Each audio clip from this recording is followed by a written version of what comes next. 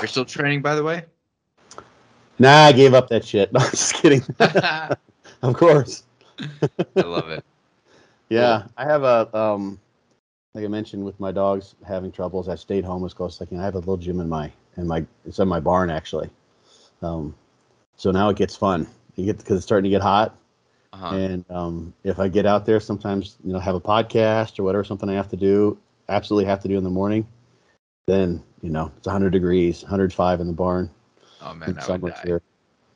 You get used to it. I actually kind of like it. Like it's just you're sweating before I'm sweating before I even get in there. It's just like a short walk, It's fun. and It's yeah, better than training in a air-conditioned gym these days, huh? I can't stand training in like a really cold gym like that. It's annoying. I think. Yeah.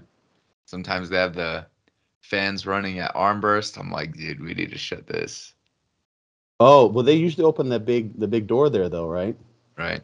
Yeah, that's where you're training those arm brists.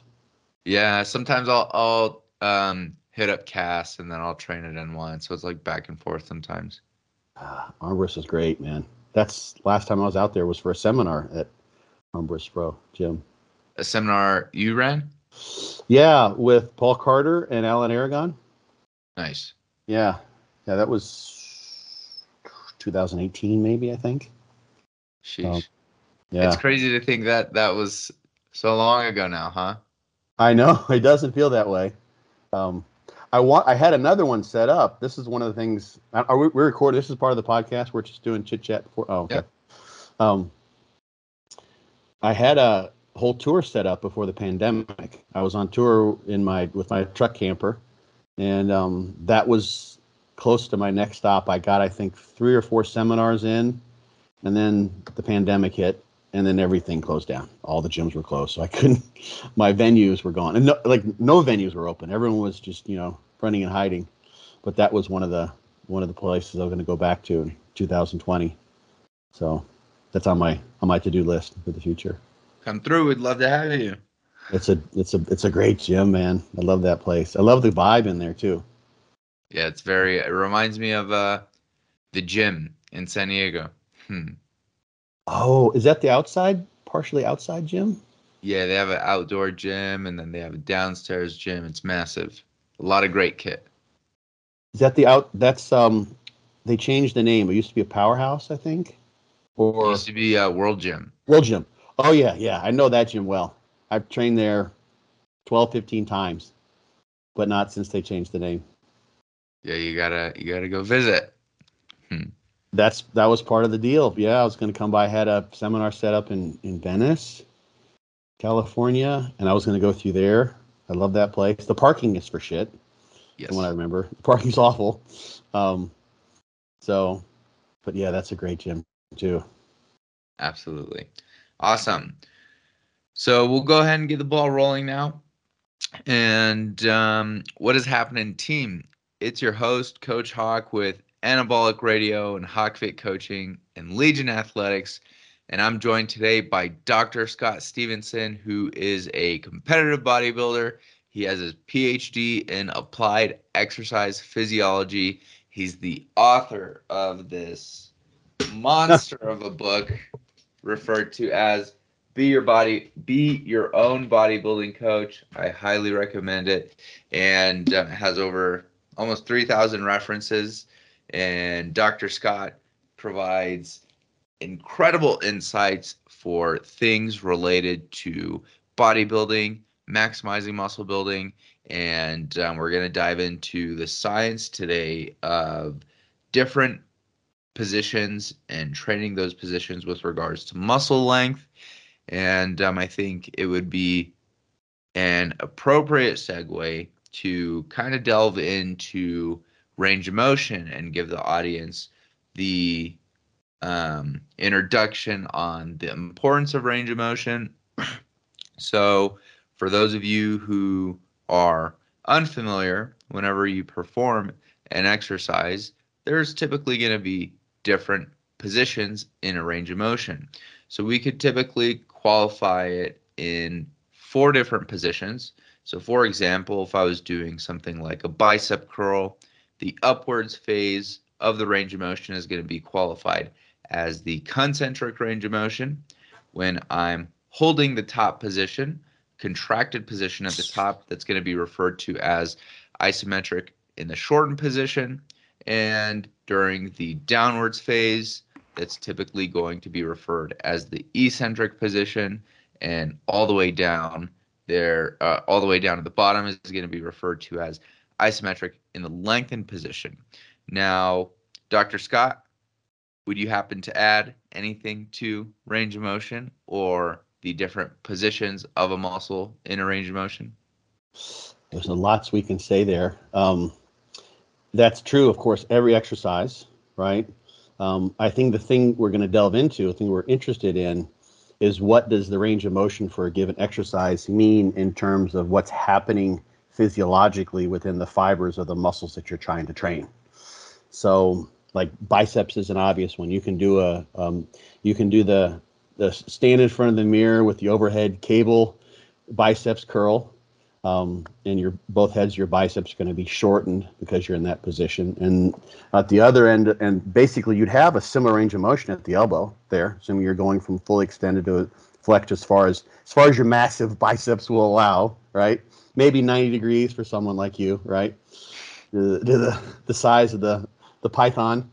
And then you could, on the other end, you might have someone lying on an incline bench. And in this case, they've got shoulder extension at play.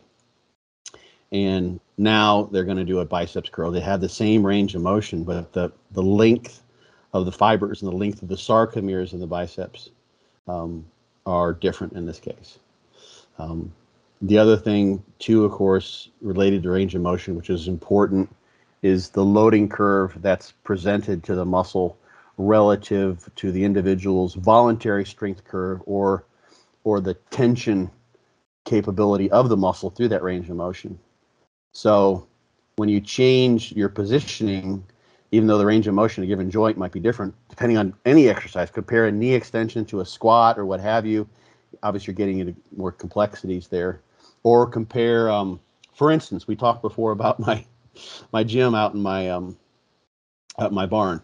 So I have, like, it's basically the old school knee extension you can have. It's a plate loaded. It's basically, it starts off, if you're sitting on it, you've got a bench that's parallel to the floor. Your knees are at 90 degrees, and it's nothing at the bottom, right? Because basically you don't have any moment arm there. And then when you get to the top, it's maximal effort. So the loading curve basically goes from almost zilch. I could load that thing up with every plate I have and bang out 1 inch range of motion from at 90 degrees knee flexion, and I'd just be bouncing the thing back and forth. But if I got even to 45 degrees of knee flexion, so halfway up, because that machine is really poorly engineered to match the human strength curve for knee extension, then we got a situation where the loading is really, really poor. And get to full knee extension, it's absolutely awful. What I've actually done with that is I've taken the bench and I put it at an angle. So the bench is now it's inclined or declined with me sitting on it. So when I start, and I don't know, is everyone going to be able to see this? Can the viewers see me? Yeah. Some people will just be listening as well. People will see you. Okay, good. So people can see. So normally the starting position here with considers my knee is here. So you can do this all day long. The weight's here. But when I get to there, then we've got a ton of weight. So what I've done is taken the entire bench and set it up at an angle. So now I have a downward vector. And I'm leaning back, way back when I'm doing my knee extension, but at least gives me some load at the beginning of the knee extension. It's still a terrible knee extension. It still doesn't match the human strength curve, but it's better than what it was because it was just diabolical for knee pain the way it was set up before. And now I at least have some load at the beginning. If I could, without feeling like I'm going to fall off the bench, I would jack the thing up probably even higher so that I ideally had maximal load at maybe 45 or 60 degrees of knee flexion. That would match human strength curve a little bit closer for most people. Interesting. Sounds like a great challenge for training the rec fem at a longer length. Yeah, exactly. So that's where we're going. Yeah, if I could I could lean back, I might be able to get a little hip extension and have some more recto femoris um, interaction there as well. Now, I'm not going to do that. Probably would fall on my ass. I'm not even sure with the way my machine's constructed if the plates wouldn't want some sliding off the post, or the whole thing wouldn't flip back onto me, because I'm basically in a bat position, hanging upside down. But yes, so um, That's awesome. that's the thing that's important for range of motion. Is full range of motion is generally, we can talk about, important because of various reasons we can delve into, but the loading curve is important over the exercise, as well as the range of motion that's actually experienced by the muscle relative to what position it's in at the beginning and end of the exercise itself, which is varies dramatically depending on what exercise you're doing and what Mm, muscle you're talking about. great points. Great points. So, with regards to range of motion, I believe most people, it would probably be in their best interest to include something like tempo within their programming, just to account for the different positions in a range of motion and how long they're spending in each four phases of a rep. So, for example, depending on if more time is allocated towards the isometric in the short position or isometric in the lengthened position, or more eccentric loading, that could potentially elicit more metabolic or mechanical effects on the tissue. And it's also great for just standardizing your reps and making each rep nearly identical. My buddy Brian Porstein likes to say, own each rep. And I think Mm, that's like that. incredibly important for maximizing the quality of work done within a given set. So, as far as a practical application goes, before we get into the physiology of different positions and what the current body of literature is investigating and in demonstrating, would you have any insights as to tempo and its importance or application in training? Yeah, this is actually sort of a kind of a little bit of a hobby horse topic for me to some degree. We can get way off track here, but a- rep execution is absolutely vital if you're going to track progressive overload. And I still think, um, although the evidence isn't extraordinarily vast in the scientific world, that to some degree progressive overload is the name of the game. If you maintain your execution, your tempo, mind muscle connections, what I'm going to get to here in just a second, and you get stronger over time. There's just no way, shape, or form that if you get extraordinarily strong, you're not going to, assuming you're eating appropriately, you're not like a weight limit restricted athlete who's trying not to get heavier as he or she gets stronger. You're going to gain muscle mass. The interesting thing is that um, if we consider perhaps the importance of eccentrics and the relative strength that we have during concentric and eccentric loading, we do have a little bit of evidence to this point. We're stronger on eccentrics here on concentrics. So standard, it's funny, in Germany, there's a Markus Rühl. You know who Markus Rühl is? He has this saying that he said, you train heavy and false, basically. And false is sloppy, right? Old school sloppy.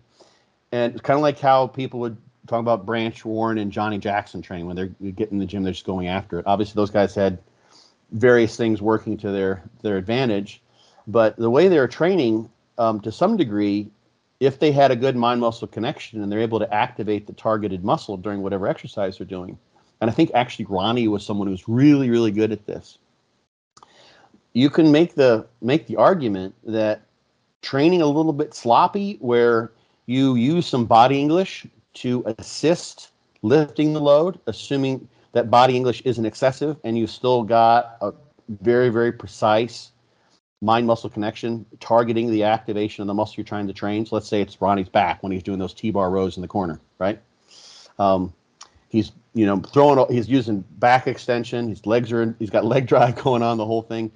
But assuming he's also got good activation on that eccentric, he can exert more force, because that's the very nature, according to the force velocity curve of skeletal muscle, such that now he can lower a heavier load than he would have been able to lift with strict perfect form. That matches better what the human strength curve is. And you see when people do, not all studies, but to some degree, and I think there's a reason for that, a more ideal way of training can be with an isokinetic device. For instance, where you can put forth maximal effort on the concentric and the eccentric, or flywheel training. I don't know if you looked into flywheel. Yeah, flywheel training is badass. Basically, you load yourself up and you have a tremendous eccentric. You don't have issues of friction, for instance, like you do on many machines. So you can overload that eccentric because the muscle's capable of producing more force during that, and take advantage of that possibility. The devil's in the dose, of course. You do too much of that, and then you can end up doing more than you can recover from, and in that case, that's not to your advantage.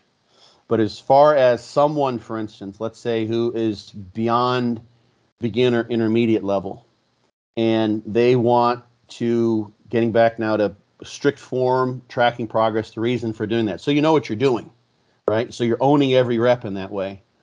Something that people can do, I think, to usher in new progress is, for instance, track their strict reps.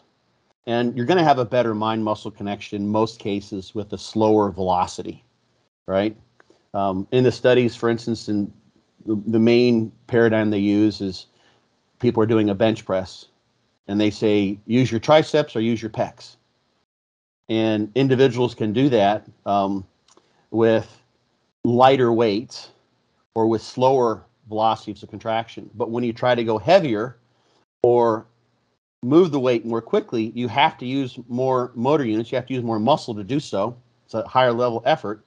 And then the ability to selectively activate the pecs or the triceps, and they use EMG just to determine this, goes away. You simply can't do it as well. So you try to do like a 3-rep bench press. If it's truly your 3-rep max on the bench press, you're going to have to use pretty much everything available. You can't say, I'm going to make this a 3-rep max just for my chest, right? Doesn't work that way. But if you're down at 60, 70% of a 1-rep max, then people can do a much better job of selectively inactivating muscles or activating the target muscles. So back to strict rep execution versus sloppy, where someone may, and this is, like I said, a more advanced technique for someone. I mean, I've been training for 40 years. Ronnie been training for who knows how long. People have been out there for training for, and I have a funny anecdote from a study. It's kind of an anecdote. It's something I picked out of the data from a particular study. But people who do feel like they have a good mind-muscle connection, they can execute reps. This is a strategy to intensify a set, let's say. Execute reps with a really nice, clean tempo like that. And then once you get to a failure point where there's nothing left, assuming it's a safe exercise to do that in, add in cheat reps, basically. Bodybuilders have been doing this for forever. Don't start off doing cheat reps necessarily, although some people do that, and it can be very effective.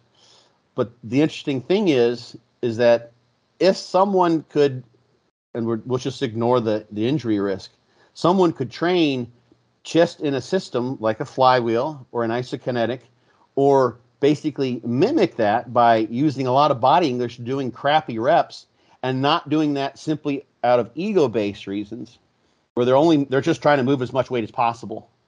Bodybuilders, the way I think of bodybuilders, have very, in terms of intent, of internal focus, it's completely the opposite of powerlifters' external focus. Move as much weight, use as much muscle as they can possibly bring into the movement, right? And make it legal. Whereas bodybuilders are, if I'm trying to train my chest, I want to inactivate everything else. I want to just have just enough synergist accessory muscle activation as possible to keep my joints intact so I don't dislocate a shoulder or something, or a hip, right? And only activate what I'm trying to turn on.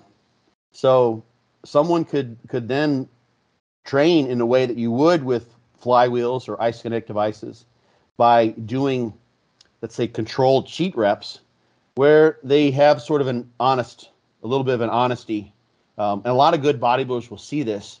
They train until they start losing connection with the muscle. I think like Jay Cutler is probably an example of someone who does this. I think John Meadows sometimes would do this as well. You'd see some of his sets, and they were literally to failure, and there you may not even see a mechanical form failure take place, but internally there was a failure taking place because he knew he wasn't able to continue the set and still keep the focus on the muscle he's trying to target. So tempo is an interesting thing. And the overarching principle there that's important, and I'm going back and taking an even further wider view of the forest here from the trees, is I think of the stimulus overall in a hormetic sense, so in a kind of an adaptive homeostasis. I've used the term hormesis and adaptive homeostasis when I got to include two because it may be more appropriate depending on its semantics. But so it's an inverted U, right? You keep on adding the more and more you get a dose response, and some point relative to all the factors that figure into your recovery abilities, you've got an optimal place where you are, right? And then if you keep on trying to do more, let's say you do 10 sets with perfect form, you just take those are your 10 working sets to failure, and that's how you train. If you just, and that's ideal. If you tried to do 12, 14 more, that wouldn't be recoverable for you. That would not be ideal. Your progress forward would be diminished because 10 was your sweet spot. This doesn't mean that you could do 10 sets like that and then just start doing 10 sets and then adding cheat reps on the end of each of those sets. Because now you push yourself too far on that dose response curve. Now you can't recover from that. Now that's excessive for you. So if what's missing in terms of making progress for someone is the potency of each set, so to speak. So we can think of, if we use the effective reps paradigm, we can think of, you've got a 12 rep max and your sets are taken to 9 reps generally. So you're leaving 2 or 3 in the tank. Then at some point in time in your training progress, most people are going to find just adding more sets of that potency isn't going to be sufficient. They're going to have to decrease their reps in reserve, start performing more effective reps, maybe even do what a lot of advanced guys do is like Nick Walker has mentioned this actually as someone who's more day-to-day. Dorian Yates saw the same thing years ago. The better he got, the more he trained, the lower his volume became over time because he was able to train harder and harder. So another way, if someone's already going to 0 reps in reserve or to a true failure repetition, another way of beyond failure training could be with some exercise or with a partner too. This is what forced reps, these intensification techniques are about, to add in. But in the context of tempo, it would be that cheat rep. So literally you're allowing yourself to move the weight up with a little body English, and your rep tempo might even change a little bit because you're basically doing kind of a self-assisted force negative, so to speak. But you can't do 10 of those. Otherwise, you're just flopping around like a fish out of water. That doesn't, that's just asinine. But those can be added. And what I would do if I ever had that in programs in the past, I would always note that in my logbook. So that 10 set scenario for someone might be, okay, now instead of doing 4 sets of a primary exercise and two exercises for 3 sets, you might do 3, 2, and 2. And maybe on that second one, that last set of these exercises, you might do cheat reps like that, controlled cheat reps, 2 or 3, and just make note of that. So, told you some interesting points. Yeah. I think a lot of people will, unfortunately, and I think a lot of people that just tend to think in black and white terms a lot, but I know what you're a going to lot say. of people will completely write off momentum and its potential application in training, and then it potentially has even more of an application when we get into the conversation of things such as like partials. So right now, what the current body of literature is sort of suggesting with regards to range of motion in training is there tends to be a bit more favor towards training muscles at longer lengths and how it's important for maximizing muscle building. Now, I know you happen to go out of your way and take Yeah. a couple days to just review what the literature is concluding. So I would love to hear your thoughts on that. Yeah, I dug in a little bit on that. Um, it is so we've got a couple phenomena that are involved here, a couple things that probably require a little bit of kind of background information to understand. Um, Muscle is enormously plastic. Um, it adapts in all sorts of ways, enzymatically.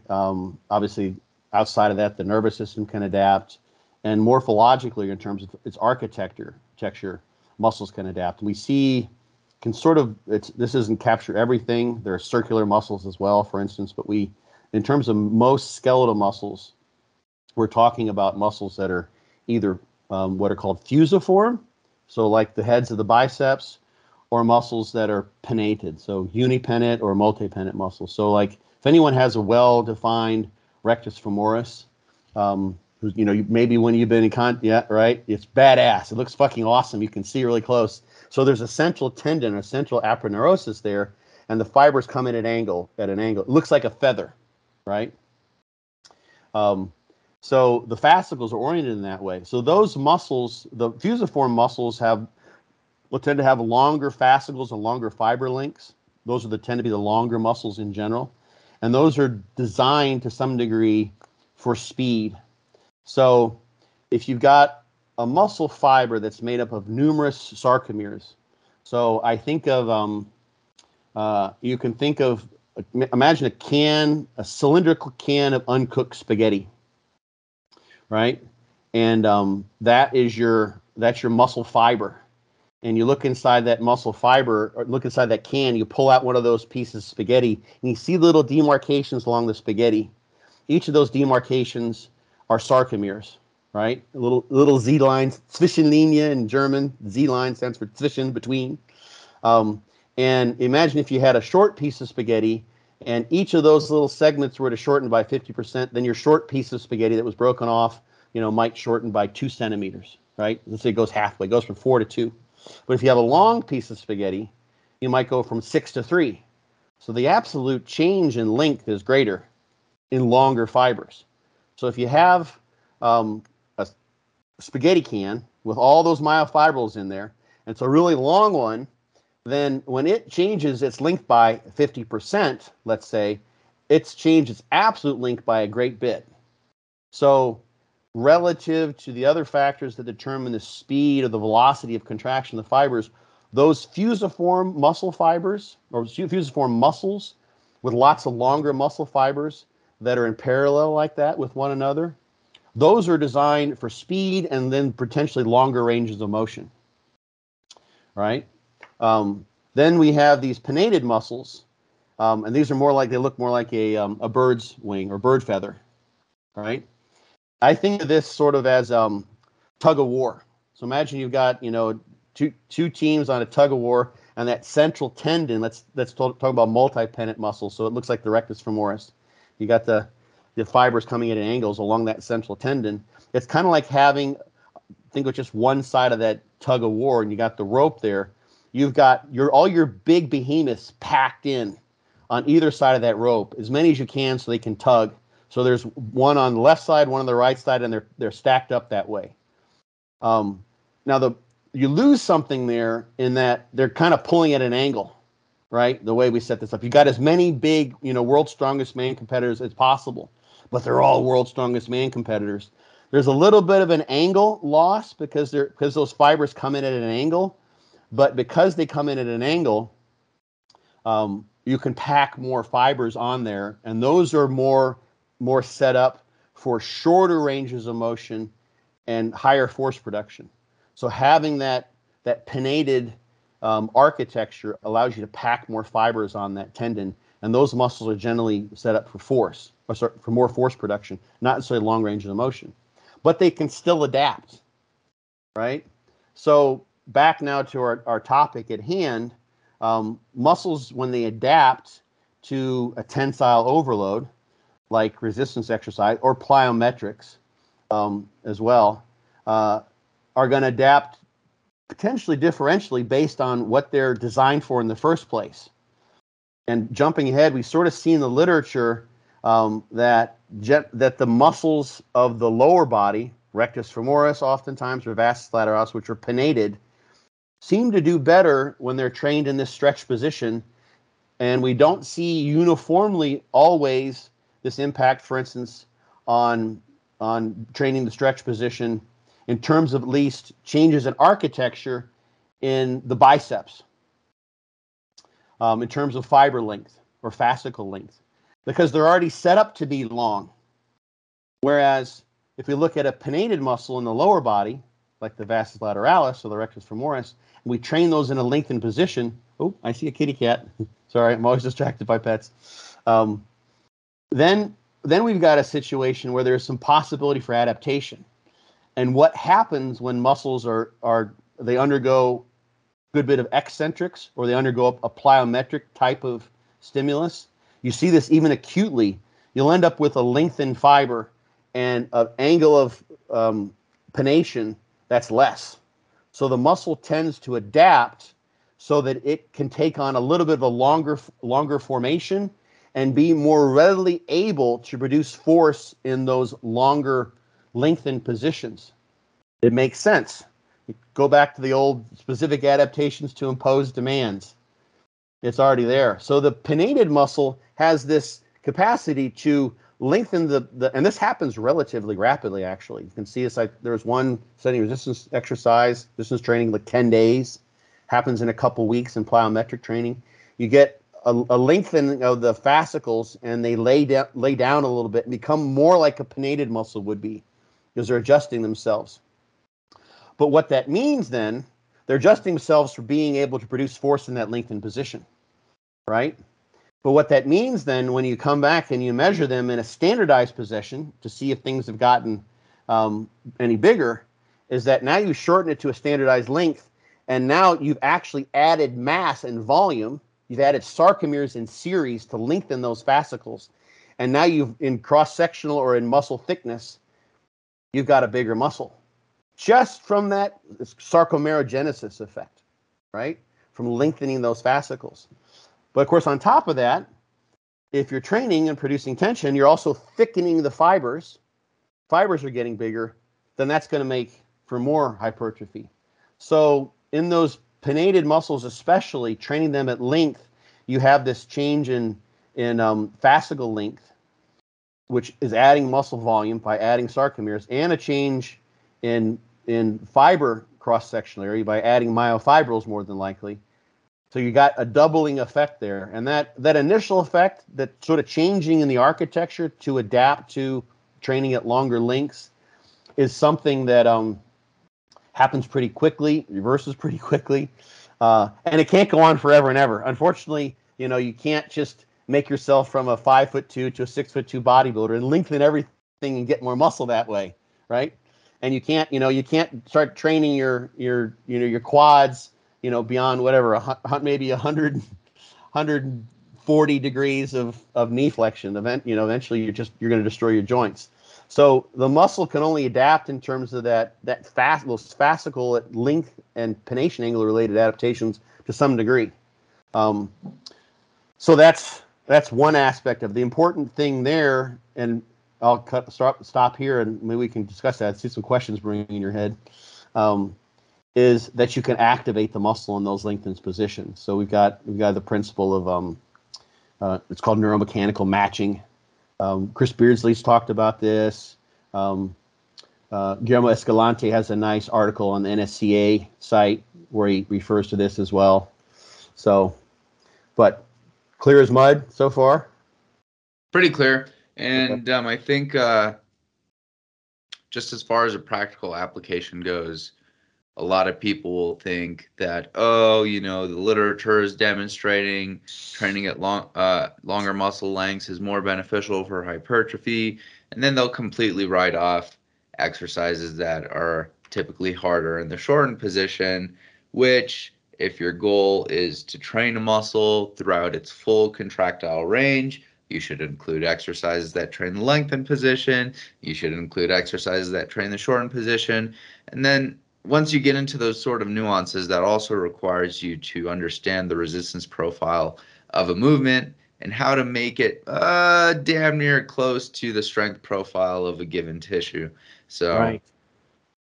Yeah, that's the beauty of picking the right exercise, right? But also having a good mind-muscle connection. One of my like the training the way I have been now, mainly out in my barn with I've got an Iron Master. Um, I like to come up with new exercises. So like I adjusted that knee extension. You know, I added a cross pulley system to the thing so I can do more exercises. I vary things around based on exactly what you said. And I've also got, I think, was probably a decent mind muscle connection at work.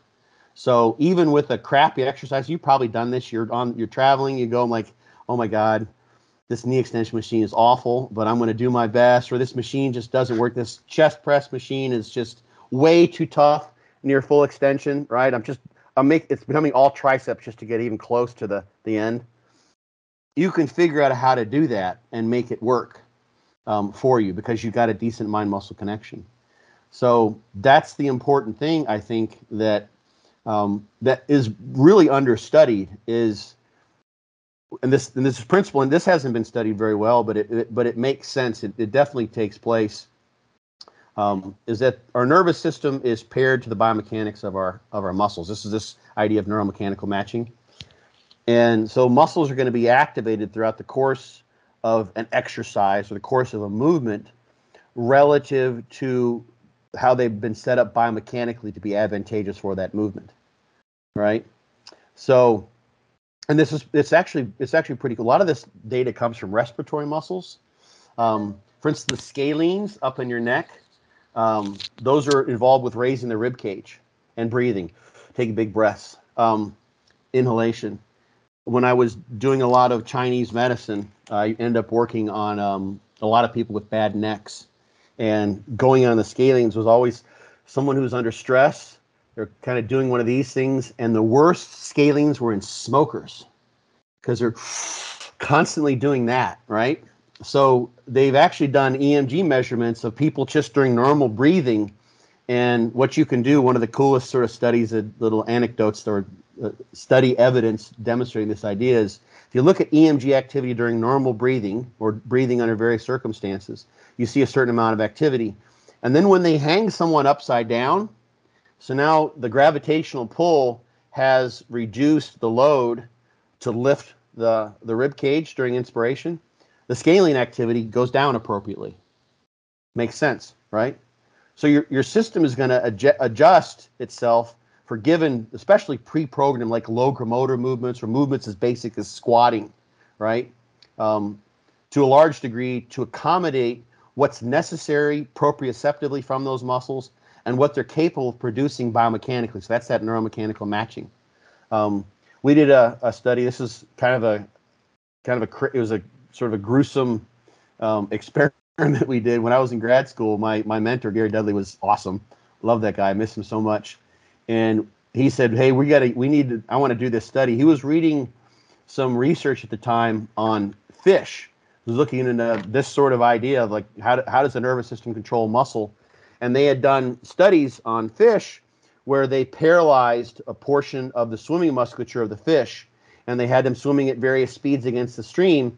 And even with some of the musculature knocked out, the swimming mechanics of the fish remain the same. They adjust themselves, right? Very cool. They figured out how to do it. Their nervous system just recognized that something was off and still optimized the swimming motion for forward movement economically. So he said, I wonder if this happens, if it happens in the quads. It would make sense that it did. So we got in a van with this basically home-brewed isometric knee extension machine so we could make some isometric measurements and do some other things. And we wanted to see if this happened with the quad in humans. So we drove to Michigan from Georgia, like all night long. This sounds like a college road trip, right? And we got up there so we could use the MRI machines in the middle of the night. And what we did is we stimulated the vastus lateralis with E-stim until it was dramatically fatigued. And then, you would expect this to happen, but it was pretty cool that it happened like right off the bat. And then we watched EMG measurements and also did some MRI. to see what happened doing a knee extension task in terms of the other quad muscles. And all the evidence that we gathered suggested that the nervous system, even though that's a completely abnormal situation, that just the vastus lateralis would be completely destroyed. Like literally, we just whacked it with E-stim till it was damaged. It couldn't produce any, and it's metabolically fatigued as well, right? And the nervous system just took over. It figured out during knee extension what to use and to activate the other muscles of the quad to take up the slack for the previously fatigued vastus lateralis. So the nervous system can figure these things out. So it's going to activate muscles relative to their biomechanical advantage, their moment arm, their leverage, however you want to express it, over the course of range of motion. And some exercises are just, I like to think that after someone's trained enough that you can, to some degree, go by feel as to what and where a muscle is being targeted. You can tell this because you can feel it in the muscle. You can sense the pump afterwards. You can sense the soreness the next day. We know too, of course, from those mind-muscle connection studies that people can turn on and off muscles during exercise when asked to do so. You can do touch training. You touch someone, or you can tell people to turn off parts of their traps instead of use their delts when doing lateral side extensions. There's several studies that have demonstrated that you can have a mind-muscle connection. So the idea, and I think I've wandered from our direct topic, but the idea is you pick an exercise that lends itself to a loading curve that activates the target muscle in the way you want it to, and then you couple that with a good mind-muscle connection. And sometimes you have a crappy exercise and you have to take up the slack with a good mind-muscle connection. But ideally, you have a great exercise. Who was it? Oh, I think it was Andrew Barry. It's a couple weeks ago. He was talking about, I don't know if you know Andrew. He does drugs and stuff with Ken Hill. He's on there. He's one of the main guys on John Meadows' site, Mountain Dog Diet. And Andrew's the IFBB pro. He's been training for 25 years at least. I don't want to make him sound older than he is, but he's been at it for a while. He knows his way around a gym. And there is one particular chest press, I think it was a chest press exercise machine that he found. It's a Chinese knockoff machine that has a perfect loading curve for blasting his chest. And he just found this thing, It's in Tampa at one of the gyms he goes to. I'm not sure where. I can't remember the details. But it's just like, holy shit. This machine is just absolutely ideal. Probably specifically for him. He's a tall guy, has longer limbs. It matches him really, really well. So it fits well with his ingrained neuromechanical matching based on his biomechanics and probably what's been motor programmed into him, even unconsciously, when he's not actively, voluntarily focusing on having a great mind-muscle connection. So I think that's where where things can be pretty important is, let's say you start training, and back to maybe the person who kind of takes this idea of training in a lengthened position too far. Let's say you say, I'm going to do everything just in a lengthened position. But if you're doing exercises where you can't rightfully activate your the muscles you're trying to target, it's no good. So let's say you start doing just lat pull downs from a lengthened position, and you really can't target your lats that way. They're very difficult to activate. There's one study at least showing that lat activation on like a pull-up becomes much greater at the end of the range of motion. That's where you feel it as well, right? So it's just doing your lat, going as wide as you can, or just doing like upper part of range of motion isn't going to do much for your lats if you can't activate them in that stretched position. And we know at Stream End that just doing stretching doesn't tend to do much in terms of changing fascicle length or angle pronation. Doesn't tend to just passive stretching. But plyometric training, where you've got tension produced in those stretched position, absolutely does. So not that I'm saying anyone should do plyometric lat training. Don't go to the gym and start bouncing around, doing what are the CrossFit pull-ups, the muscle ups. Tom Platz pull-ups. Yeah, there you go. But there's something to say for that. I think there's an injury risk that may not warrant the payoff for many people. But when you think about the fact that another overarching principle is that we're trying to hack the muscle. We're trying to hack our our genome into evoking this adaptive response of muscle growth, right?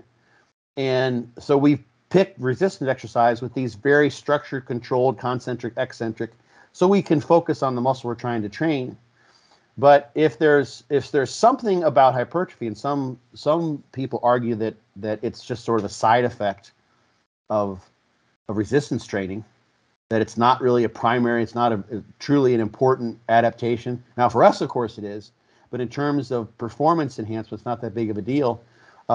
If we put that to the side for just a second, I think there's got to be some kind of naturally found mechanical stress which would lead to that type of muscle hypertrophy adaptive response. And it's more than likely going to be something that would happen when we're running, playing, or maybe fighting or struggling. And those are going to tend to be more ballistic types of motions. Those are also more likely to get injured, especially when you get older. So, but we can't argue. We do see people that have gotten, Dorian Yates was very controlled in his motions, right? Got gigantic. Branch Warren was just the opposite. He got gigantic. I wouldn't say that, Branch Warren had just the greatest genetics ever, such that his genetics just outweighed crappy training. That training wouldn't have worked for him at all if he hadn't been using PEDs or what have you. That would be an interesting question, is to see what happens. But there's actually one study with isokinetics showing that faster eccentrics produced a more robust response in terms of changes in fascicle length and pennation angle. So, but you can't do that with a free weight. You can do a fast eccentric and you push as hard as you can, and the machine just pushes you down on an isokinetic device. But when you try to drop a weight extra fast, then you got no load because it's free falling. That's where bands in particular could come in. Accommodating resistance. Yeah, right. So interesting. Great point. So based on the resistance profile of a movement and potentially the velocity of that exercise, would that particularly influence proximal or distal growth of a tissue? Yes. Mostly what you see, as you know, is that the distal ends tend to grow. That's where you tend to see that. And that the end at which you see the movement at the joint, right? And there's some evidence suggesting there's some force inhomogeneities in the muscle that may be predisposing it to greater force there as well. That may be causing that, but the difficulty is in terms of I think this is what you're getting at, in terms of trying to vary your velocity of motion, is that in doing so, at least with most of the implements we have available in the gym, you're losing tension too at the same time, unless you're going to incorporate a bounce, right? And I just, for safety reasons, wouldn't suggest most people do that. Now, what you can do is you can start a set and this is a beautiful way to do hamstring training. For instance, you have someone doing like a prone hamstring curl, and you start a set with force negatives, right? Or you end the set with force negatives, where someone helps you. You have a training partner, right? So let's say you go to failure, and then you bring the weight up, and then your training partner pulls you down, right? So they add load, and you can do that at a slow speed, or you can even do it at a faster speed. So you can with assistance from a training partner, you can do faster things like that. Again, you got to know what you're doing. You got to have a training partner who's highly in tune with you, not someone who's literally just trying to destroy you. But yeah, that's the thing. It gives us some evidence as to actually what that made me think of. When I was thinking through this, I was thinking about fitness competitors, because they're kind of unique. They have a really unique challenged in that they have to balance their routines, which are highly ballistic, right? So they're doing basically gymnastics, and gymnasts are known for having pretty much maybe sprinters and gymnasts, of course, weightlifters, powerlifters, but amongst other than bodybuilders, gymnasts have pretty much the most muscular physiques out there, right? Um, so it makes me wonder. There are a lot of women who've done this, um, not even just regular competitors, not fitness competitors, physique competitors, who do like a lot of ballistic type of training, plyometric type of training. Um, and that would be a way to take advantage, if there is some advantage to be had from doing fast, loaded eccentrics that come with plyometrics and ballistic training. And then, of course, you'd add in on top of that the slower, typical, traditional resistance exercise. But yeah, it's a difficult thing to do. Some Tom Platz lying hamstring curls. Yeah, or the knee extensions, the kill me knee extensions. Oh man. Yeah, kill me. And he's laying back in that too, similar Yeah, to like the leg extension that you'd yeah. created. Well, I But had the whole machine, a whole bench kick back to change the starting force on the knee extension. mm, So I can't lean back too much on there because I'll just fall back. Then I'm doing like an ab curl like at 45 degrees the entire time. I could do that, but um, it's too funny. So I yeah, there think was. this is a great point for accommodating resistance, and I think Mm-hmm. sort of trying to make the resistance profile of an exercise more ideal for our strength profile. So a common one that I'm sure a lot of people see is reverse banding a hack squat, right? Mm-hmm. And that simply allows us to, well, and then John Meadows used to use this as well. And he would always say, oh, it reduces the strain on my knees. So you could have a potential situation for improving orthopedic outcomes. And then you're able to load the movement a bit more. So in the bottom of a hack squat, that's going to be qualified as our weakest position or mechanical disadvantage. So it allows us to make the mid to short position a bit harder. And I'd love to hear your thoughts on this and sort of making a resistance profile for an exercise a bit more quote unquote ideal. Yeah, well, you're limited to some degree. Bands are going to let you sort of adjust one end of the range of motion. You can't always get exactly what you want, but it's going to vary depending on pretty much on the individual, where their strength is, even on a hack squat where your foot positioning is, how you're doing the hack squat. You could do a kind of a ham press with a hack squat and put your feet high and wide, externally rotate, and make that more of a hamstring and glute exercise, and don't get the same amount of depth. People who are uh, really short sometimes have to do those sorts of things, depending on if they don't fit in the exercise. But the idea there is to match the loading curve, the resistance profile, to the strength curve, as we've already sort of talked about. Before I forget, I don't want not blowing off that question, but I want to throw something in. There was a line of equipment Life Fitness made. It was a magnetically braked line of equipment. They had it at the gym I used to train at back in Tucson. And you could train with the same load, and it was just numbers. You didn't know how many pounds you're using. It really didn't matter. They had all the basic machines, 12 or 15 machines. You could train with the same load, concentric or eccentric. And what it would do actually is I think it gave you like three reps, 2 or 3 reps to get to the load you chose. So you just type in between like 2 and 20. 20 was beyond what almost anyone's ever going to use. Or you could train with 20% overload on the eccentric. So you could do knee extensions with an overloaded eccentric. So you would push up. The first couple of reps were just getting up to that whatever load you set, and then you'd push up, and then it would push down harder on you.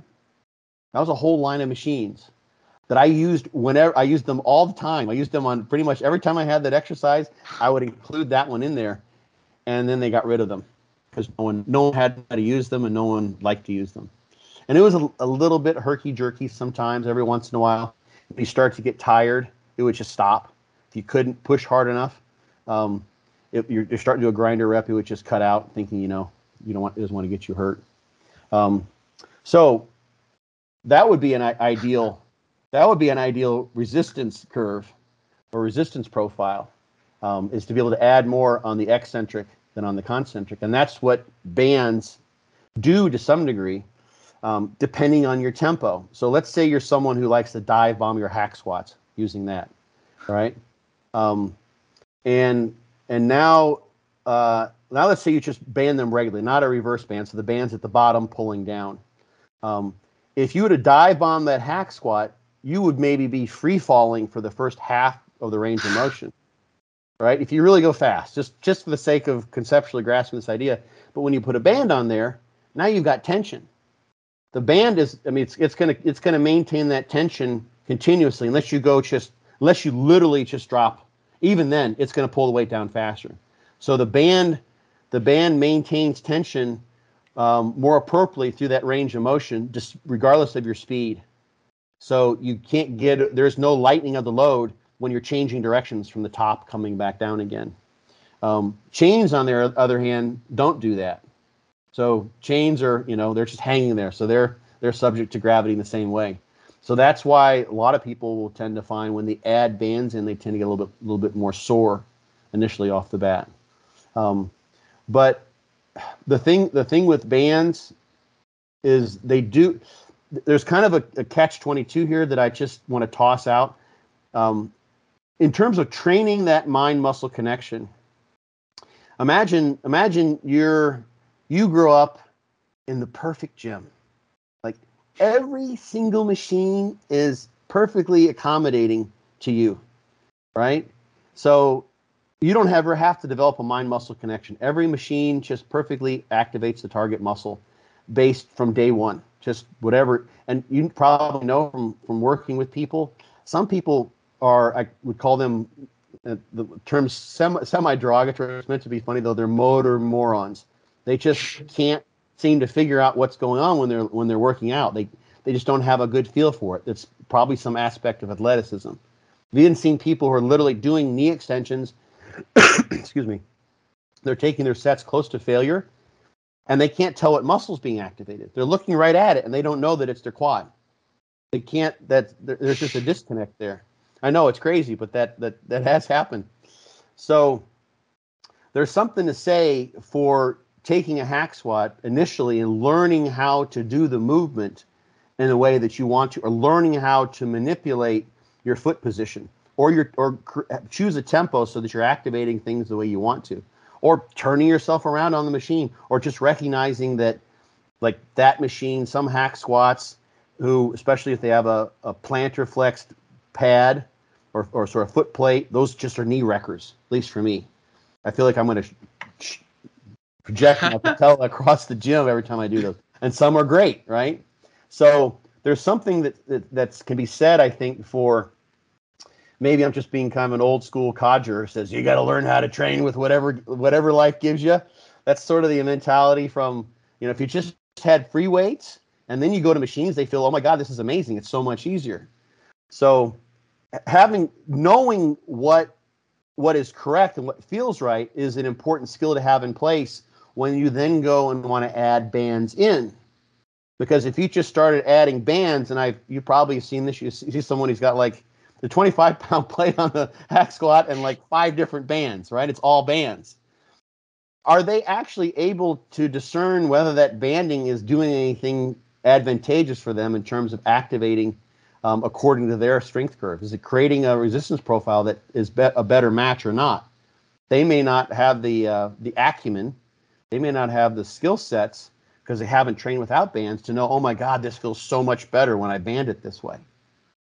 And I think you hear people say, like, see this guy, he's doing 45-pound hack squats with 5 bands on there. He needs to learn how to get the 4-pound, 4-plate hack squats first and then add bands. So I think there's something to say just for knowing that, because in order to choose the right band or choose the right banding configuration, like I've done things like wrapped bands, like I put bands on like ab crunch machines before, right? And hooking on like some of the seated ab crunch machines with the handles here you do this and you can add bands, because I could use the whole stack, so I wanted to add some weight. And there's different ways you can take the band and wrap it around to the bottom of the frame. various different ways to do that. And you have to figure out how much weight you need, and then to some degree, what banding pattern or what type of bands work for you. So if you're adding a band it's half of your resistance is the band on average, that's going to create more of a differential from start to finish than using a much lighter band. So you may have such a crazy sticking point at the bottom, like literally you're going, and I hate exercises that are like this, where you can't grind through. Let's take a step back. If you look at how muscle fatigues, like during an isometric contraction, you'll see force will just slowly drop off, right? Slowly drops off to pills down to nothing. And if you had a machine that were perfectly matched, the resistance profile were perfectly matched to your strength throughout the range of motion, which may vary depending on how fatigued you are, then that's what you would see in terms of rep tempo, right? Your reps would be at your maintained tempo that you've chosen until you start getting to those grinders. And all of a sudden you go, and then you have this one last rep where you're probably going to almost always fail on a concentric. And many times, not always, but you would fail, and all of a sudden, it wouldn't be like you hit a sticking spot, all of a sudden, okay, you're done. You grind, and then you start to go back, right? That's a nice resistance profile. Then you have machines where it's like, okay, you start to get a little bit of fatigue, and the amount of effort that you have to put forth at that sticking spot in the resistance profile, in the loading curve, is so much higher that you lose what could have been 2 or 3 other good reps were it not for the fact that that machine was so poorly engineered that has this horrible sticking spot. So the ideal situation is you can band something so that the resistance accommodates to your strength profile, so you avoid those sticking spots.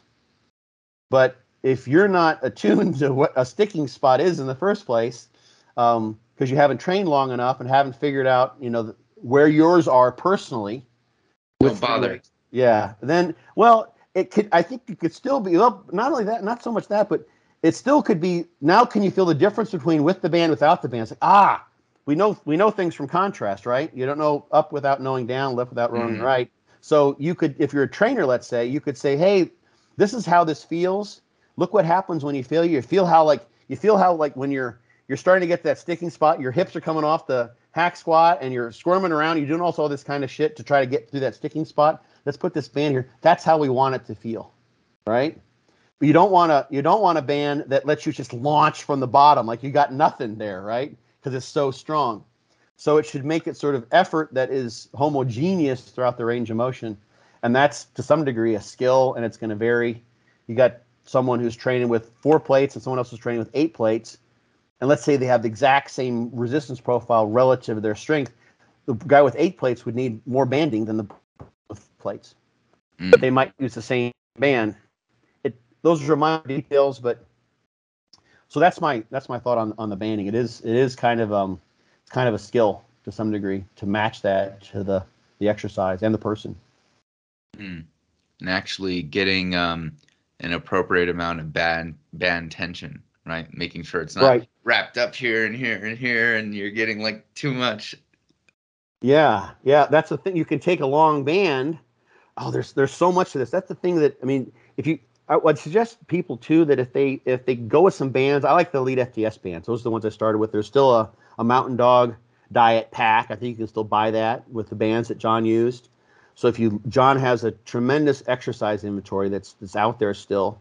And you can see how he adds bands to get an idea of what you would use when and where. But if you look at a blue band or a red band from different companies, I don't know how equivalent they are. Some of them won't tell you what the tension is on those bands. And I don't even know, I should probably look into this. It might make for an interesting article, but it's probably not going to get the information very readily. There's a length tension profile to different bands based on the thickness, of course, of the band and the length of the band.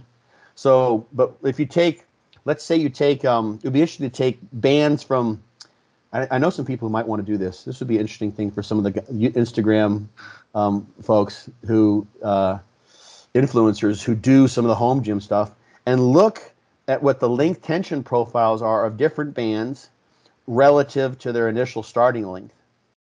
Because some, I think, you double the starting length, and for a given band, you might get 50 pounds of extra force. On another band of the same length, you double it, you might get 30. And they may have the same dimensions, they may be the same color, look kind of identical, but one's giving you 70 pounds and one's giving you 30 pounds. So the there's probably something like an elasticity coefficient. There's mechanical properties to the rubber that's in there that I think varies, of course, depending on the size, maybe even the shape of the rubber. I don't know, and what kind is in there, right? So, and I've done that. I've gone to gyms. I travel with some bands. I use the orange bands from Elite FTS. I have those in my little. Yeah, I love those. They're great. They're just about perfect, right, for most things. You can double them up as well, and they work great. But you go to try to use someone else's bands, and it's just a shot in the dark. There's no standardization. It'd be like, imagine going to a gym and you just see these plates and they're all irregular shapes and they don't have any numbers on them. You're just like, okay, that one looks about like a 45. I think no, that's shit. It's not. It's hollow. That's a 10. You'd have no. That's kind of what you're left with bands from all the different manufacturers, unless you bring your own. Which luckily enough you can. So too funny. Yeah. I know we chatted a bit about training muscles at different lengths. We chatted a bit about neuromechanical matching, which is just simply applying biomechanics and the mind to muscle connection in conjunction to each other. And to round off this conversation, I'd like to touch on just the mind to muscle connection. So obviously there's different forms of a mind to muscle connection. So that focus can be either an internal focus of attention where we're literally thinking about contracting the target tissue, whereas it can be an external focus of attention where we're simply focused on moving the weight from point A to point B. And I think it was a paper by Schoenfeld where they basically investigated different types of internal focus of attention, or attentional focus of attention. Focus, yeah. And they concluded that an external focus of attention was more beneficial for improving variables related to force production and strength, and then an internal focus of attention was more beneficial for maximizing things such as muscle gain. So I'd love to get your insight there, and I think even because we touched on tempo, I think isometrics in the short and or lengthened position can be a great teaching tool for getting people to understand what a hard contraction feels like in the shortened position, and even in the lengthened position, to a degree, minimizing that stretch reflex and using too much momentum in a movement. But I'd love to get your insight. Yeah, so you said a lot. The neuromechanical matching, for what it's worth, that's just kind of a principle that you see based on what the central nervous system is sort of innately programmed to do. So that's sort of what your baseline programming is for getting things done biomechanically based on the leverages your system has. The mind-muscle connection is something we as bodybuilders learn. We're trying to supersede that to some degree. If you have a good one, you can make a crappy exercise into a better one, right? So those two are kind of the mind-muscle connection is our weapon kind of against that. I have a somewhat related example that I like to use. I had a long time ago when I first started doing personal training. I had a young guy came in, he was a client of mine, and he wanted to bring in and start training with his dad. His dad had worked construction. His dad had worked construction his entire life. Lots of hard labor. And we're just kind of I was teaching his dad just basic exercises, never been to gym before, just wanted to kind of stay active. But he was used to picking up heavy stuff and making it as efficient and easy to do as possible. He'd done that for his entire life, and he's in his 60s now, I think. So we're trying to do a concentration curl. So I've got him, leaning down. He's got his elbow on his knee. He's doing a dumbbell, and I'm thinking folks can see me, and he's doing one of these things. He's basically hitching back with his whole shoulder girdle rather than just moving at his elbow. And I tell him my standard thing. I'm like, imagine if you go to Walt Disney World, and you take one of the rides in the Magic Mountain and you see all the robots that just move like one joint at a time, That's what I want you to be. I want you to be like a robot. I don't want to see anything on your body move except for that elbow joint, and just bring the dumbbell. He couldn't do it. I literally grabbed his shoulder and said, don't let your shoulder come back and forth.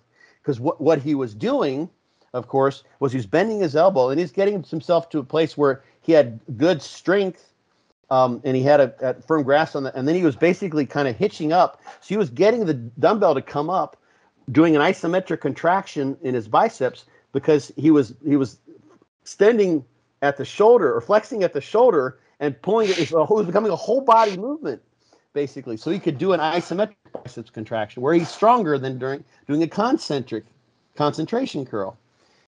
So our bodies are sort of programmed to do that, and we want to work past that whenever possible.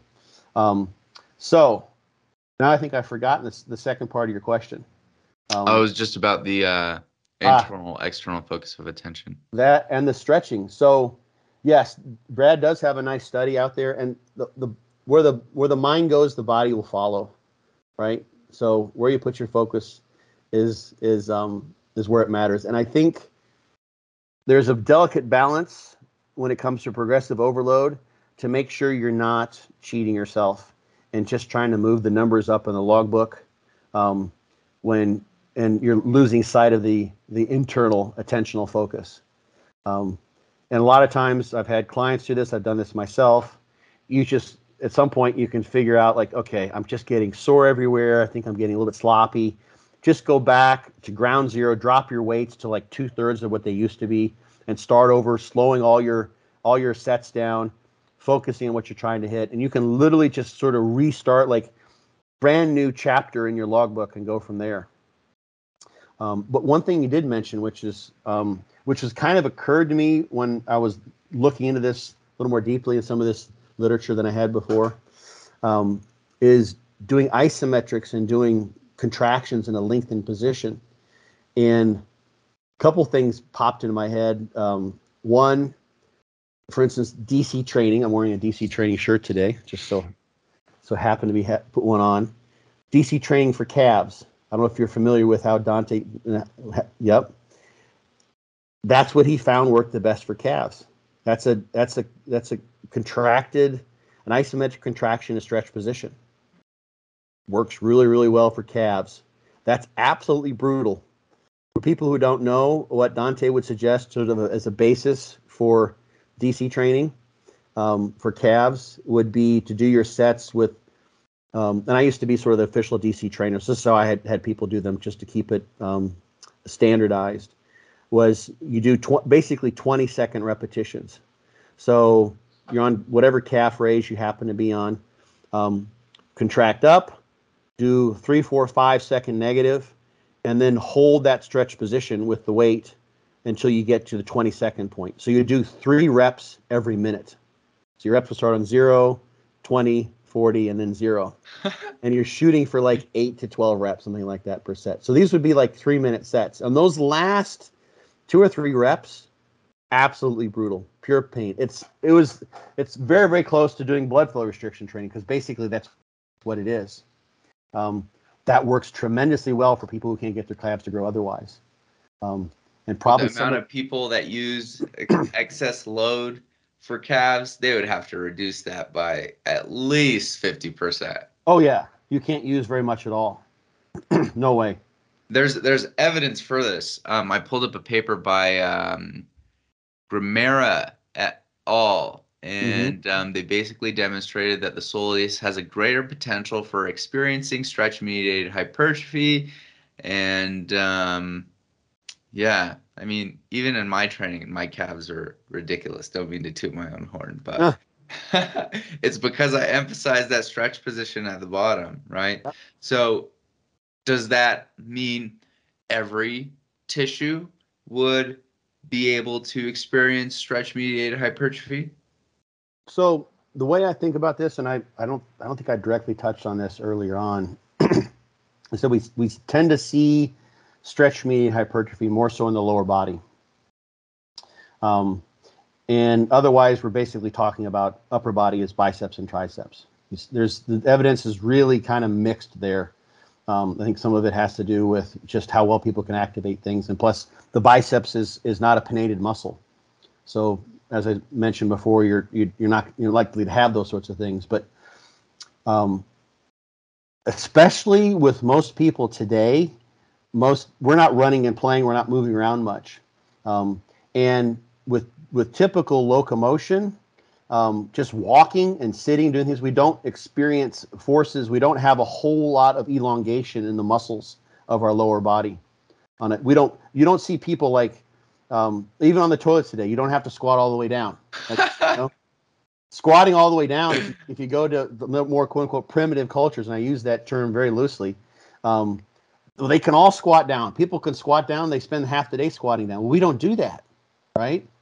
That doesn't happen in modern civilization. Whereas in your upper body, like you comb your hair, you reach back and scratch your back, like I'm stretching my triceps out here, I reach back and grab stuff. We're doing day-to-day actions. Your hands, your arms are fully extended. So your biceps, most of the time, is basically in a fully stretched position. Makes sense you wouldn't get much stretch median hypertrophy. And you're experiencing stretching a good bit here. There's one study that says that you get stretch median hypertrophy in the triceps, another suggests not.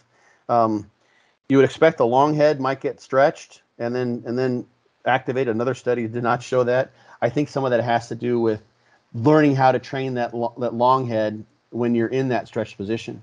If you're someone who hasn't done overhead tricep extensions, then you may not know how to activate the long head and get growth there. But if you've got a good mind-muscle connection, you do. On the other hand, if we look at the lower body, and look at how, for instance, you train calves, right? That stretch that you have is unlike anything you're ever going to experience during your day-to-day living. That's an extraordinary stretch. Like you would never walk up steps that way, right? With all that dorsiflexion, you're like asking to break an ankle. So nothing about normal day-to-day locomotion or movement or even squatting puts us in that position. Squatting down maybe a little bit, but not with the kind of loads that you're using. So you're getting much more stretch relative to the loading history that most of us typically experience as modern Westerners in a modern world when we do stretch-oriented resistance exercise. So that's why I think you get this more so in the lower body, those muscles that don't typically experience that kind of stretch.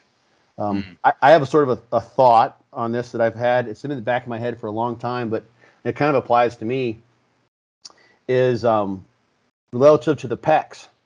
So I think there are probably many people who spend a lot of their day with their arms forward like this. Maybe they got their cell phone in their hands, or they've got slumped shoulders because they're sitting at their desk, and they've just got poor posture. And of course, over the course of time, their pecs have adjusted their resting length to that posture. Of course, you always want to be safe. You don't want to tear a pec. But I've always sort of thought that adjusting posture could potentially be helpful for those individuals in terms of pec mass. Like if you ever had an arm cast, you had your elbow casted at 90 degrees, the biceps will atrophy considerably, but the triceps not so much. I've mentioned this before in the context of people like with spinal cord injury. And you see if you ignore the people who don't take their anti-spasticity meds, some people who've got SCI, spinal cord injuries, don't take those because they don't mind having the cramps. The cramps maintain muscle mass because it maintains the spasms maintain muscle mass. But what you see is many of them sit in a plantar flex position with their toes pointed all day long. And they have severely atrophied calf muscles, which are shortened, but their tibialis anterior is much closer to the same size of able-bodied controls. So, because it's on a stretch, right? So when they're sitting like this, so people can see this is the foot and this is their tibia, this is their ankle joint. So they're sitting like that. So when you normalize the joint angle to 90 degrees or whatever they use, you're taking a muscle that's set up to be in this lengthy position, and now you're shortening it. So just like when you shorten your bicep and it gets bigger and rounder, same thing happens, relatively speaking, to the anterior tib, and it's the same size because it's set to be at a longer position. So I've always sort of wondered about people who sit with slumped shoulders, if they wouldn't have bigger pecs if they learned how to sit with better posture. or perhaps as a secondary measure, start training the pecs, or at least making sure when they do train the pecs that they warm up appropriately and work on pec flexibility, but make sure that they do train in a stretch position where they can safely do so. I would imagine, and you see people sometimes doing that. All their pec exercises are short range of motion, and that can be okay if someone can activate the pecs really well.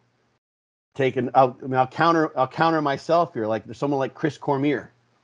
I think old school bodybuilder said he used to do tremendous chest, tremendously strong. He was one of those guys. People thought, shouldn't I do my incline presses or my barbell presses and stop like 8 inches shy of the chest?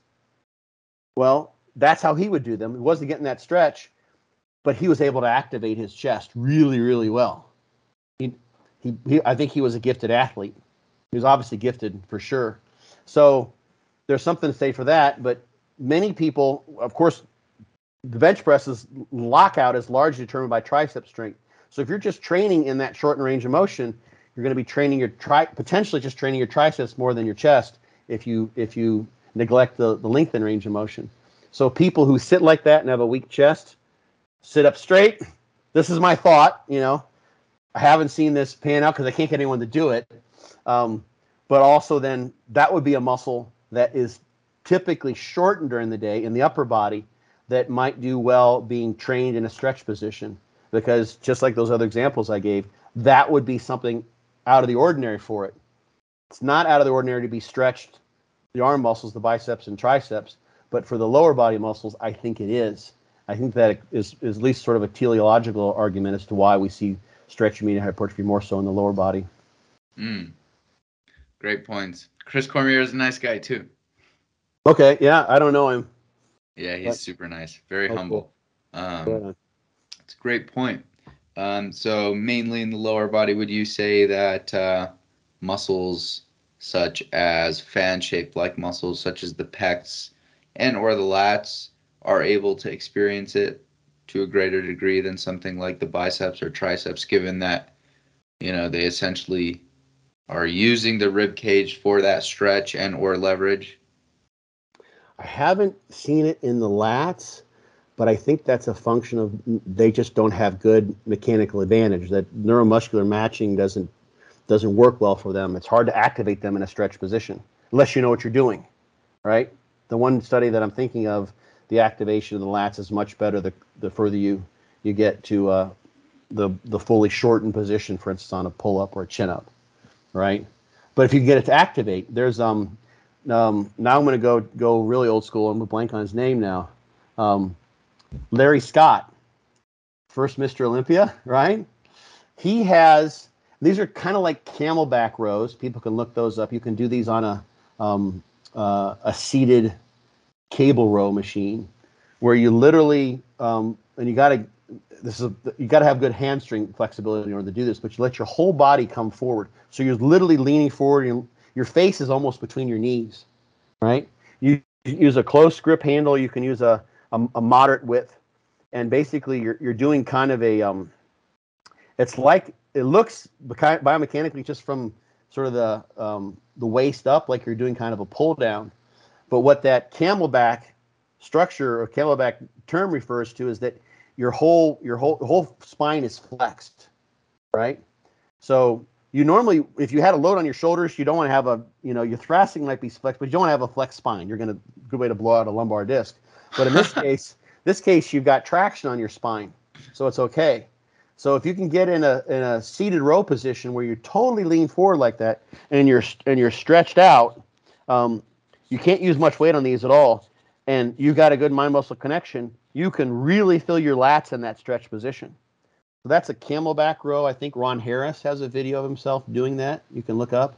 It's something that first time I heard it was from Dante. He mentioned, I think he even called it that. I've heard it called numerous different things. And then Larry Scott, you can find a video on YouTube for this too. He used to do, I'm trying to think how he did this. He used to do like a one-armed cable row reaching overhead like this. And he would stand, he'd get like a high cable and he'd stand, maybe he'd sit, and he literally would let the cable come from here and he would pull it this way across his body. It was a very unique biomechanical position. and you can't use hardly any weight on that at all. But the way it was set up, because literally, I mean, you'd have to be doing something like this with cables, and they'd be hitting you in the face probably if you used a cross cable machine sitting up.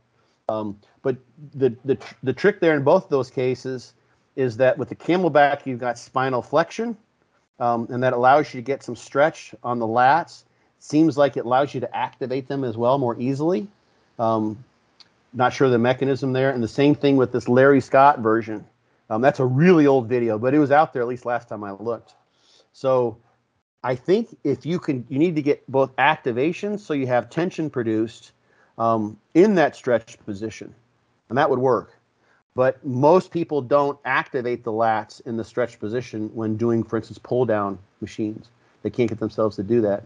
So the trick that I like to pass on is, one thing you can do kind of mentally to get that mind-muscle connection in place is think about the target muscle and initiate the movement with that target muscle. So generally with back stuff, I think your hands are hooks, elbows are loose hinges. If you're doing like a pull down, or even like you're just driving your elbows back, you're trying to put your elbows in your pockets, that sort of thing. So those mental tips in place. But also, when you start the movement, you're not starting with your arms. Your hands a hook, and you're starting with your lat. Literally, you're thinking, so it's going to be a shoulder girdle movement in part, right? But you're trying to drive your elbow back. So the lat's connecting to your humerus. So you basically want to do this. You're going to get some shoulder girdle movement no matter what, but you're initiating the movement here, right? As opposed to here. And it's hard to see. You guys are just looking at my upper body through the screen. You can't really see much of what I'm doing, but if you think of the movement needs to start and continue and end only with that muscle, and something you can do as well when doing something like that, the Camelback rows or whatever, is start in the contracted position. There you can feel your lat, right? Then you know it's there. And then continue, and there's nothing wrong with doing partial reps. Continue until you feel like you're losing connection with the muscle. You won't necessarily be fully stretched, right? And do your reps that way. That way you're training where you're activating the muscle with as much stretch as you possibly can. And chances are, if you're doing that for the first time, you're activating in a more stretched position or in a different way than you ever have before. And in Dante's training program and DC training, extreme stretching, he used to have people do a weighted stretch. And the idea was that I always told people is you're trying to activate your lats when you're doing that. Not just stretching there. They're under stretch. If you do that stretch right after you train lats, you're going to feel it. And I also have in fortitude training as an alternative to that, what I call an occlusion stretch. And the reason I added it was basically related to what we're talking about right now, is that some stretches with load or some stretch with some machines, they just don't work. You just feel like you're stretching the joints. You feel like you're just going to hurt yourself trying to do the stretch. And stretching is very intuitive, but it can be used. Stretch under load can be used to add a stimulus. So this occlusion stretch would be find something you can stretch on. So let's say it's a lat stretch. You might grab the post squat rack that's nailed to the ground, and do a single arm stretch. And you stretch and the position and the angle, and it could be highly variable depending on what you trained that day or what you were trying to hit, where you feel like you're lacking muscular-wise. Contract the shit out of the muscle and put it under stretch at the same time. So it doesn't have to be maximal stretch in terms of range of motion. You need to have the contraction in a stretched position. And that way you're training your mind-muscle connection to be able to activate the muscle in that stretched position. And hopefully that would then, seems like in my experience and that of clients I've worked with, it seems like that then carries over. You get used to contracting in that stretched position because you're spending 60 seconds every workout doing that after you train those muscle groups. Mm-hmm. You can do that for all muscle groups. You just got to find the right thing to stretch on. You could usually in a mobile object of some sort, rack, a bar, a pad, whatever, and you stretch the muscle and you contract it under stretch. And it's a voluntary. The nice thing about that is it's auto-regulated. You can only make it as hard as you're willing to make it. So some days be like, okay, I fucked myself today. I don't got much left, right? Pardon my French. right? I'm going to do an occlusion stretch, but it's going to be 60 seconds. And I'm going to try to hit the spots that I haven't hit. For instance, the way I'd have people do this, there's something I missed there. I want to try to target that. And it allows you to sort of feel out the territory of your own muscle and figure out what you can and can't hit and get some practice with that mind-muscle connection by stretching under load, voluntary isometric contraction in that stretch position. So can be done, but it's something you cultivate, I think, over years.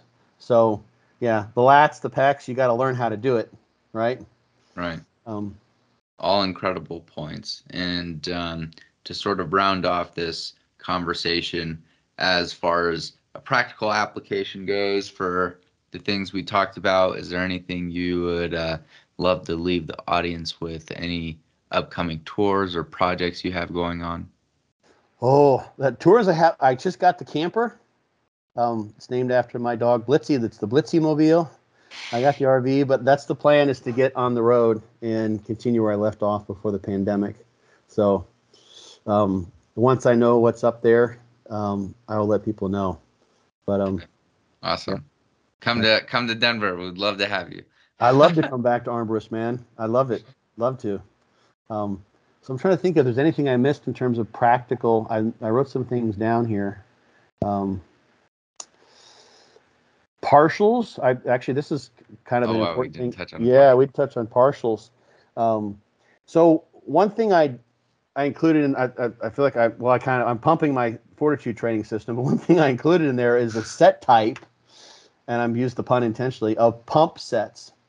So those are geared towards the idea of metabolic stress. Not that metabolic stress per se is the stimulus for muscle growth, but it's geared at trying to create that, because that's a surrogate for having turned on those motor units, those muscle fibers, and stimulated them and stressed them in some way, shape, or form. And what I suggest people do is take whatever strategy they want to do for a pump set, and it could be a multitude of things. 21s, reverse 21s, 1.5 reps, a set to failure, or basically the full range of motion, and then do partials in a range of motion where you feel the muscle best. So take advantage of the fact that for a given exercise, and based on your personal neuromechanical matching, there's going to be a certain part of range of motion where you're really hitting what you're trying to hit, right? At that, could be in the contracted position, it could be in the lengthened position. But you can do those partials where you've hit the muscle best. And I'm relying on the fact that you can sense when this is happening. But I like to think there's something there, the reason I described before. But those partials can be done. So it's just 1.5 reps. We didn't mention that.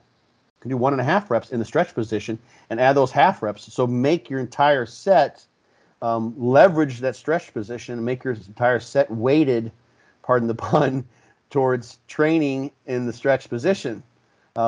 And the thing that's nice there is that then you're getting better at doing those, moving through that part of the range of motion where you may be weak.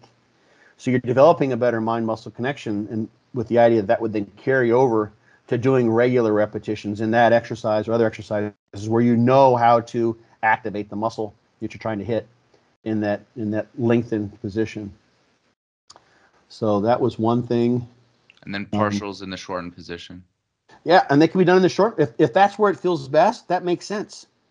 There'll be some exercises where that's where you can hit the muscle the best, Or alternatively, it may be that you've got a sticking point in the lengthened range of motion. So you want to intensify a set, right? You've done your full range of motion reps, right? Maybe you have a training partner you can't get anymore, but you can eke out. And this is how the pump sets are completely up to the person. They're auto-regulated.